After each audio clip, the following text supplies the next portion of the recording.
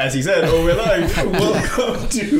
Welcome to another episode of Live Lunch, where we are going to be unpacking the sermon that we heard last Sunday, which Toby Ford Weston spoke to us on. Penultimate time in the series. What's the episode? Penultimate episode of Live Lunch. Of the series. But we've got 3 more weeks of Resilient. We've got 2 more after. 2 more after. Yeah. Well, sorry, we will be taking a break for Easter, so Matt and I can eat, what are we gonna do? Offline. We can go out for lunch together on Tuesday and just go out somewhere. We're so not going to do that. Wow, thanks. I heard you guys never talk apart from in this. This is setting. our one point of the week. That's A few weeks this is where we connect with each other as well. Not that I wouldn't want to have lunch with you now, but You're away for Easter. we should see our families. That's probably what we should do. Yeah, that's true. So we either do live lunch or see our families. That's all I say at the moment. But before we jump into the unpacking of the sermon, we have had a major cultural moment that happened over the weekend. You could say that. You might not say that. And we were talking about this earlier, but we thought, hey, this would be a good conversation to have live, so anything can get said and you can use this video to send angry emails. I think what we like to do is we like to dabble. We like to dabble in the affairs of the world. Sometimes we like to throw our 2 cents in conversations that are happening. And maybe it's helpful, maybe it's not. But people are like, what are these guys on about? But you probably know, it was the Oscar Awards this weekend, and Chris Rock, who was hosting he wasn't hosting the awards, he was hosting he was presenting an award. Right. And he said something offensive about Will Smith's wife, Jada Smith. And Will Smith reacted in anger and got up and slapped Chris Rock and sat down and swore at him and stuff. And obviously, well done, to Will Smith for winning the Oscar award. But really, people are now saying this is what will be remembered of the Oscars, the moment where Will Smith slapped Chris Rock. Now, whilst we're not condoning what Chris Rock said, and not that laughing, cracking jokes to somebody's wife isn't something any of us would ever do, even on the live lunch set, but not on a Sunday preach. We've not come to blows yet, have we? We haven't, but we've seen something where something offensive was said and it was reacted with in violence. I'm just wondering, is that violence okay? Is that appropriate? Or Cubs, what are your thoughts on this? Well, it's an interesting one. I think I want to encourage those of us who are Christians, when these things happen, to see how people react to it and to watch on and to see what we can infer from that. We'll all have our personal opinions on the thing, but it was interesting to me to see just how people this is a right and wrong thing. And I guess when you have a Christian perspective on life, you have what right and wrong is kind of clearly defined by Scripture and who God is. And so we can say, to actually just hit someone because you didn't like what they said is wrong, and to insult someone just because just for a laugh is not right either. But what's interesting to me is that the way without that framework, for many people in the secular culture that we live in aren't Christians or aren't religious at all, but they're having a really strong sense and conflicting sense of what is right and what is wrong and what's appropriate and what's not appropriate and that sort of thing.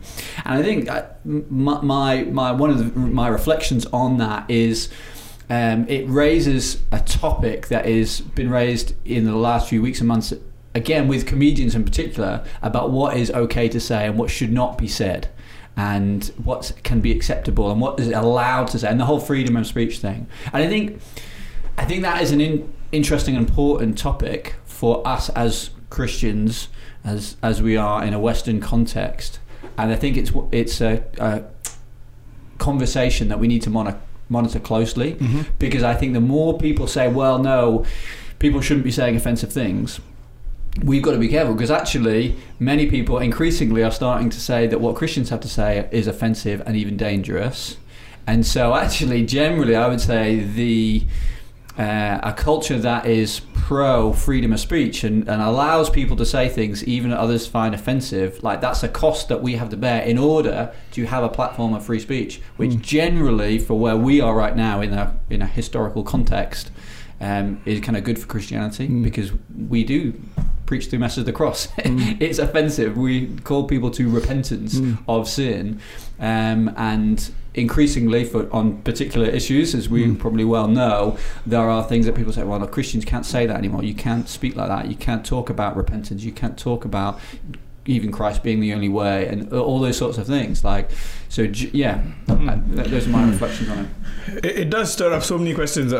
We could spend like, I guess, an entire hour talking about, at what point do you draw that line between speech that is acceptable and speech that is unacceptable? Because there would be some things that we just wouldn't say, and you'd say it's appropriate for words or phrases or even sentiment that's communicated being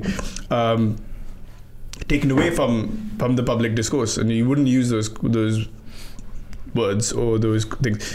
But then again, who decides what that line is? Who decides what's right and what's wrong? And it's a much longer question, isn't it? It is a much longer question. But this live, I think we should jump into. Unless Toby, is there anything you wanted to add to that? No. Great. Which is also a very wise response. And sometimes people should just shut them out and say, I have nothing more to add to their conversation. So you have modeled something exemplary. Well done, Toby. Jumping on to our sermon. So we looked at prayer. But what Garth said is, like, that's not to disagree with what he said. What he said is important. I think that increasingly the fact that the whole kind of freedom of speech thing is going to really be a really useful help for Christians as we preach this book. But yeah, Sunday. Tell us, Sunday. Yeah, so the message was on prayer, and it was from James chapter 5, 13 to 18 specifically, and where James references Elijah, and it was called Ruling in Prayer, and really we explored something of what praying actually is, and the high calling and noble calling, and we looked at practical help from Elijah and how he prayed extremely effectively that we may want to learn from, and so that's really what the message was. Great. One of the things you said, which was really arresting in a great way, was talking about the sort of wrestling aspect of praying with God, and you even said at one point that actually in that dynamic, the you referred to it as prayer being sparring, and you're going to take some hits, and talked about, sometimes we pray for stuff and are disappointed, or we're trying to prevail in prayer and seeking for something that's not happening, or we get doors slammed in our face and that sort of thing. I think, understandably, maybe some people would say, well, where are you getting that from? When Jesus teaches his disciples to pray, come to say, Our Father, talking family kind of language there. And so it's like, okay, but I thought that's how we're supposed to pray. Bring our heart towards the heart of our Father God, who hears us and cares for us and that sort of thing. Like this idea of wrestling, sparring, it's quite different. How do we reckon that? I guess as an extension of that, with our kids, we don't expect to use that kind of... We wouldn't use that kind of language with them right now. I don't want my kids to wrestle with me when they have requests. Sometimes it's just like, I've said no, and that's it. That's the end of the conversation. Don't keep asking me again. You're being annoying. Or if there's a genuine need that they have, I want them to come to me and ask me, and I want to be generous with them if I can. Yeah, no, it's a good question. I think that what Jesus says doesn't obviously it is in the context of our Father, and that makes the question even more pronounced, doesn't it? Then like you just said, you wrestle our Father. What's that about? I think the best way to put it is I describe it like this: Easter is coming up. Think Easter. When you were younger, it's likely that your parents would have an Easter egg hunt for you, right? They would have placed Easter eggs around the place and led you to go and look for them. And the reality of that is your parents weren't so much hiding the Easter eggs from you; they were hiding them for you. Right. They're there so that you can find, and that's what God says. That's what Jesus says. He says, "Knock and it will be open to you. Ask and it will be given to you. Seek and you will find." That God wants you to find, and so, funnily enough, when we think about what wrestling is, and really you need to go to Genesis chapter 32 to look at Jacob wrestling with God. This is really where a lot of this you mentioned about where in the Bible, this is where it is. when you think about what I'm a big wrestling fan, I won't go into that. WrestleMania this weekend. WrestleMania 38. We'll edit that bit out. The return of Stone Cold Steve Austin. When you think about what wrestling actually is, real wrestling, not WWE, actually it's a funny old thing, because when you're wrestling somebody, you're actually getting really close to them, like almost intimately. And there are points when you're wrestling, it's inevitable that you'll come face to face. And God is all about face to face. And that's the goal of Christianity, to see God in the new heavens face to face. And so while you're kind of wrestling God, and God is looking for you to wrestle him in prayer, he kind of is, he's empowering you, and it's kind of like you're grabbing onto him, but he's grabbing onto you. And so wrestling, when you are wrestling God in prayer for something for weeks, months, years, sometimes even decades, the experience often is like God is where is God? He's not listening, but you're wrestling. He's holding on to you tighter than you could even imagine. And when you look at Jacob in that specific story, you really have to understand how old Jacob is at that point in the story. Jacob is around 97 years old. Wow. In that passage of scripture, and he wrestles with Jesus all night. And you've got to ask the question, surely God can tap out a 97-year-old? Like, why did it take 8 hours, 9 hours, however long, for Jacob for God to wrestle him and to lose? So either we serve the kind of God that wrestles people and is like useless and weak, or we serve the kind of God that empowers weak people to fight and to win. And that really is what God is about. When we talk about wrestling, it's not kind of wrestling as an opponent. He's wrestling you in a way like an Easter egg hunt, looking for you to find treasure for you that's laid up for you, and he's the one that's empowering you to do it even in your weakness. And through it you are closer than ever, face to face. And that's actually what Jacob says at the end of that passage. He says, I have seen God face to face. There's this experience. He's like, whoa. And it only came through his wrestling. Wow. So let's go really practical then. Talk about what wrestling looks like, not WrestleMania. I've seen that connection between you're just justifying WrestleMania for Genesis 32 here. Like, oh my goodness. Are you joining us? You're gonna watch it? No, it's nice to have a hobby. That's fine.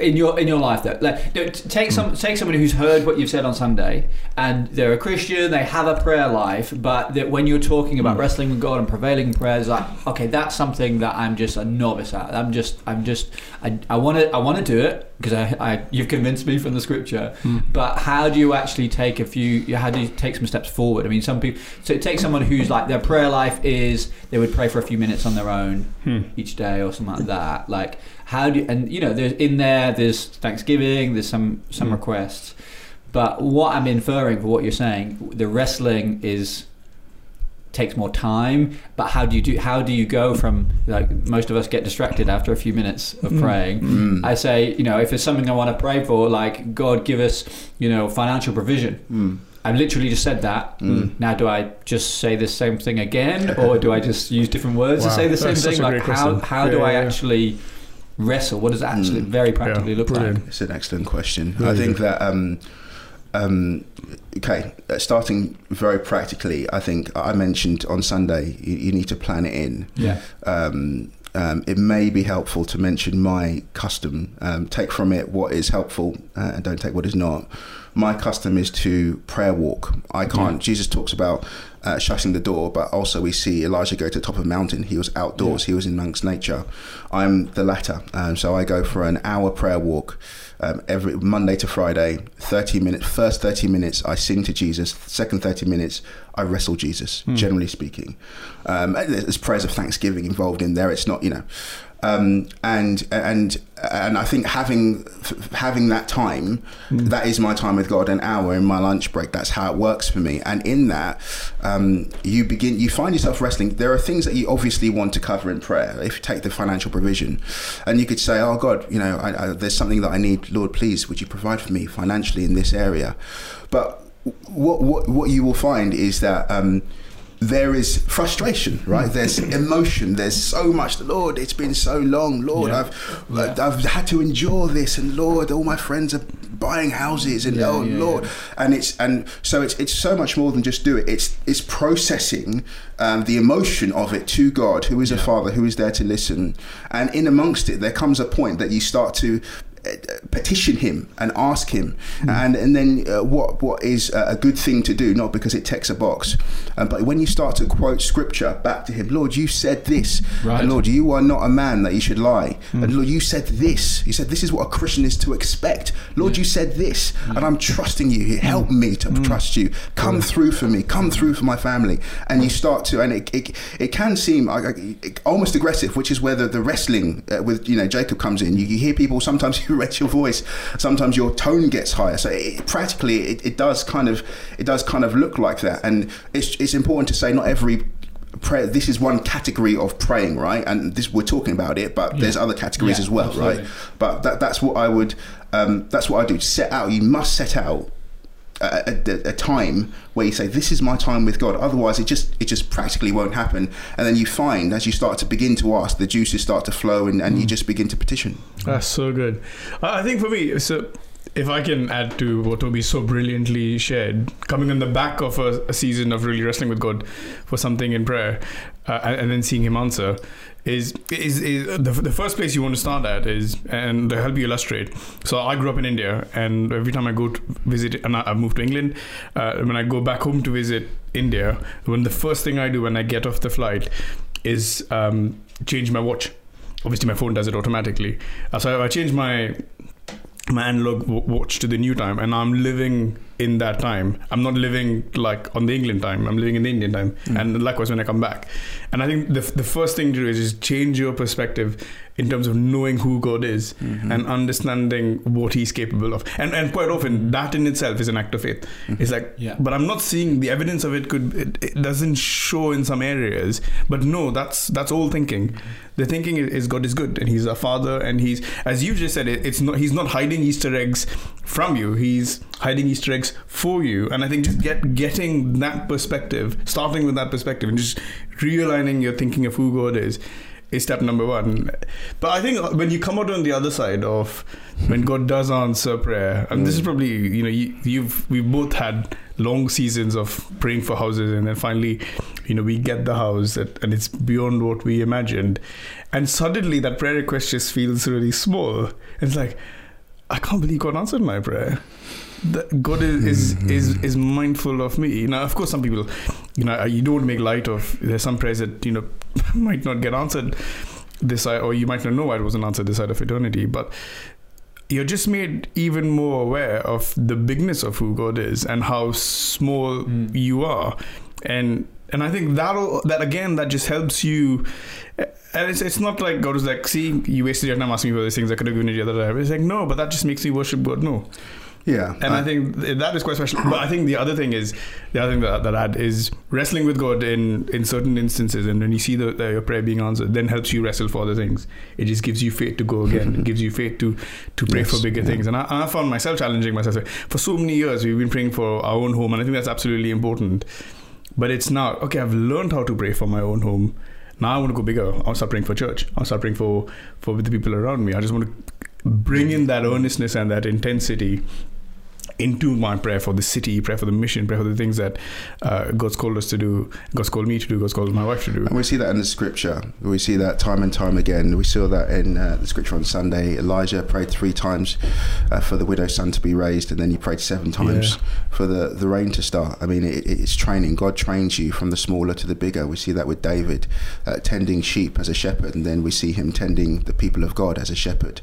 And so the things that God puts us in, it's kind of like, the way I put it is like, with the prayers that so many of us that are watching this will be praying, like very practical things that are really important and vital to pray for, and God will use those to train you. It's like when a football team goes through the World Cup qualifiers, right, and they're playing kind of the smaller teams so they can get to the World Cup finals and play the big teams, the Brazils and things of that nature. North Macedonia. The prayers that you pray now, actually God's training you. It's like just defeating, seeing off those smaller teams so that you can get to the big leads and pray against Goliath, which for us in our context is a secular Western culture without God.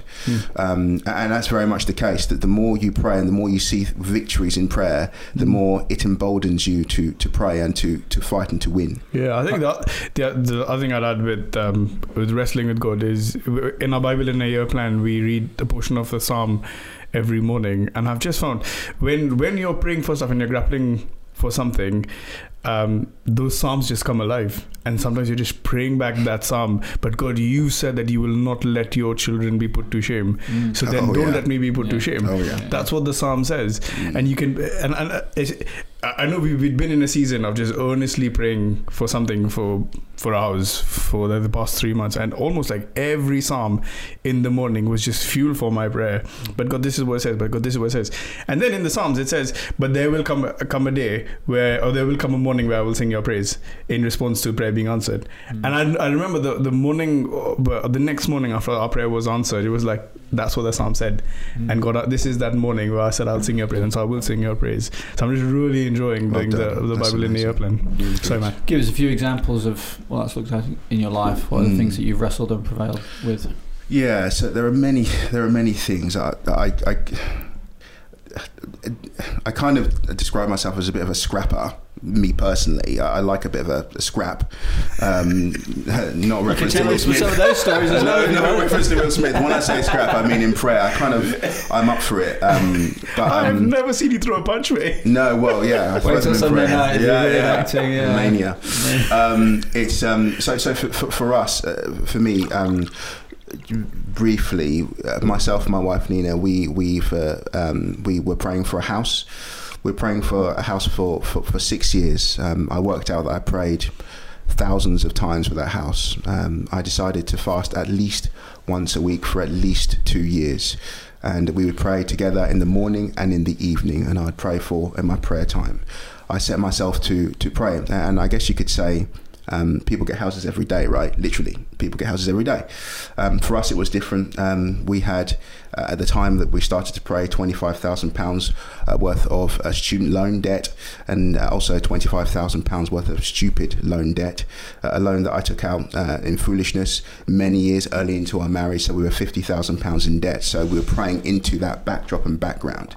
So it wasn't just give us a house, it was, we were in minus 50 grand. And by the grace of God, over that time, he did some significant miracles whereby actually he cleared the debt, and then he went on to provide us the full funding to be able to purchase a house, and that we really wanted to do hospitality in. It's a house that we can.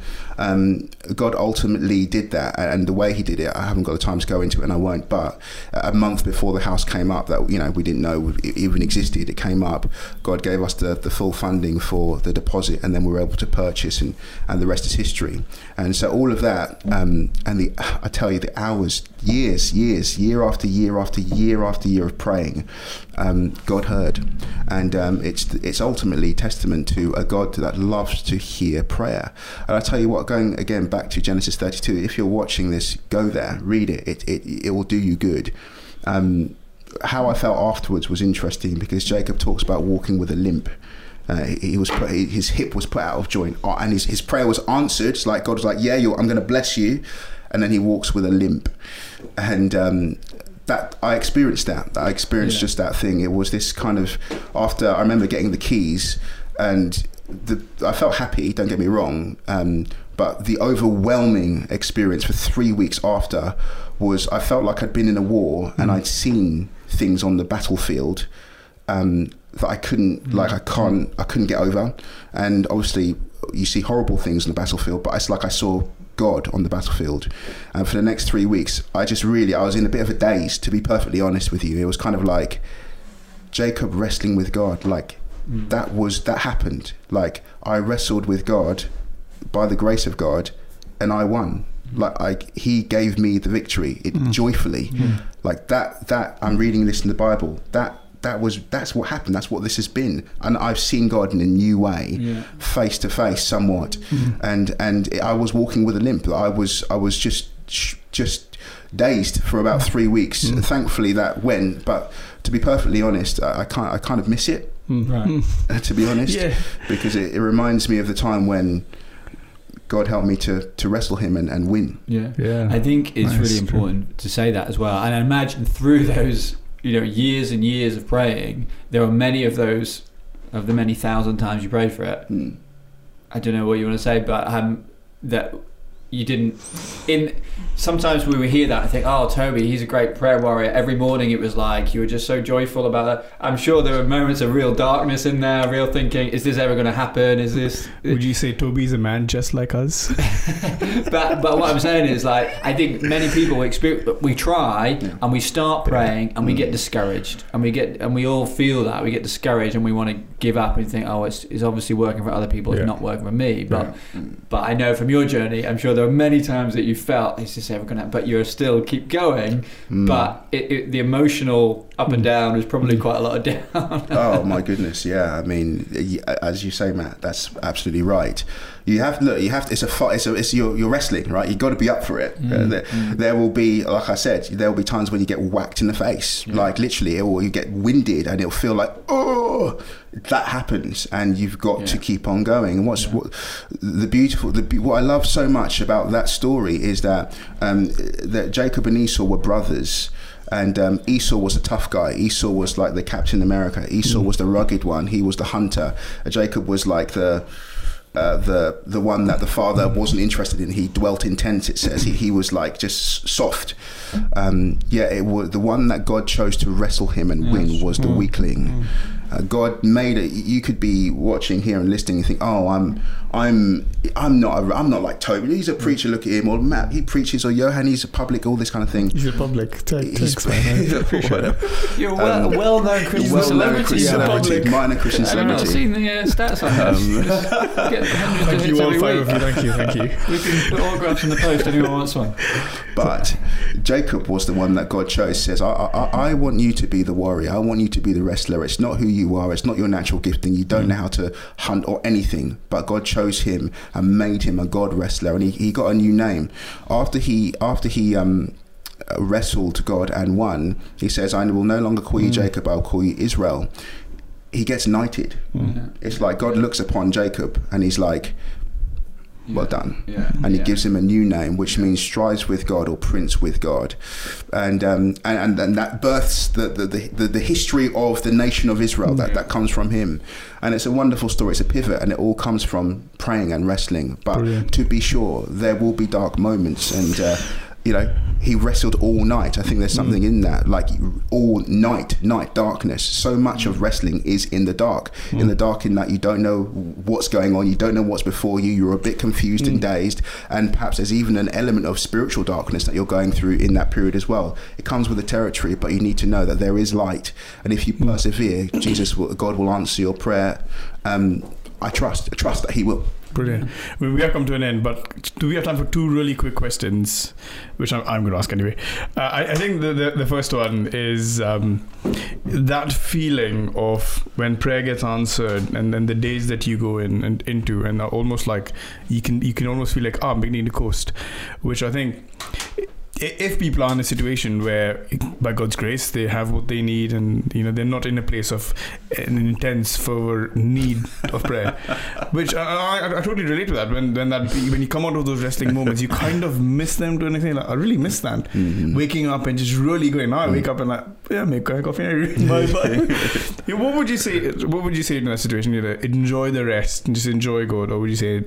I don't know, what would you say? I would say that there is a time for everything, like Ecclesiastes says. And after, like I likened it to a war, it is a kind of war. We call it wrestling. That's the biblical kind of word there. There was a time to wrestle, the season. For 6 years, that was mine. However long for you, and Matt will have his own, and other people will have theirs.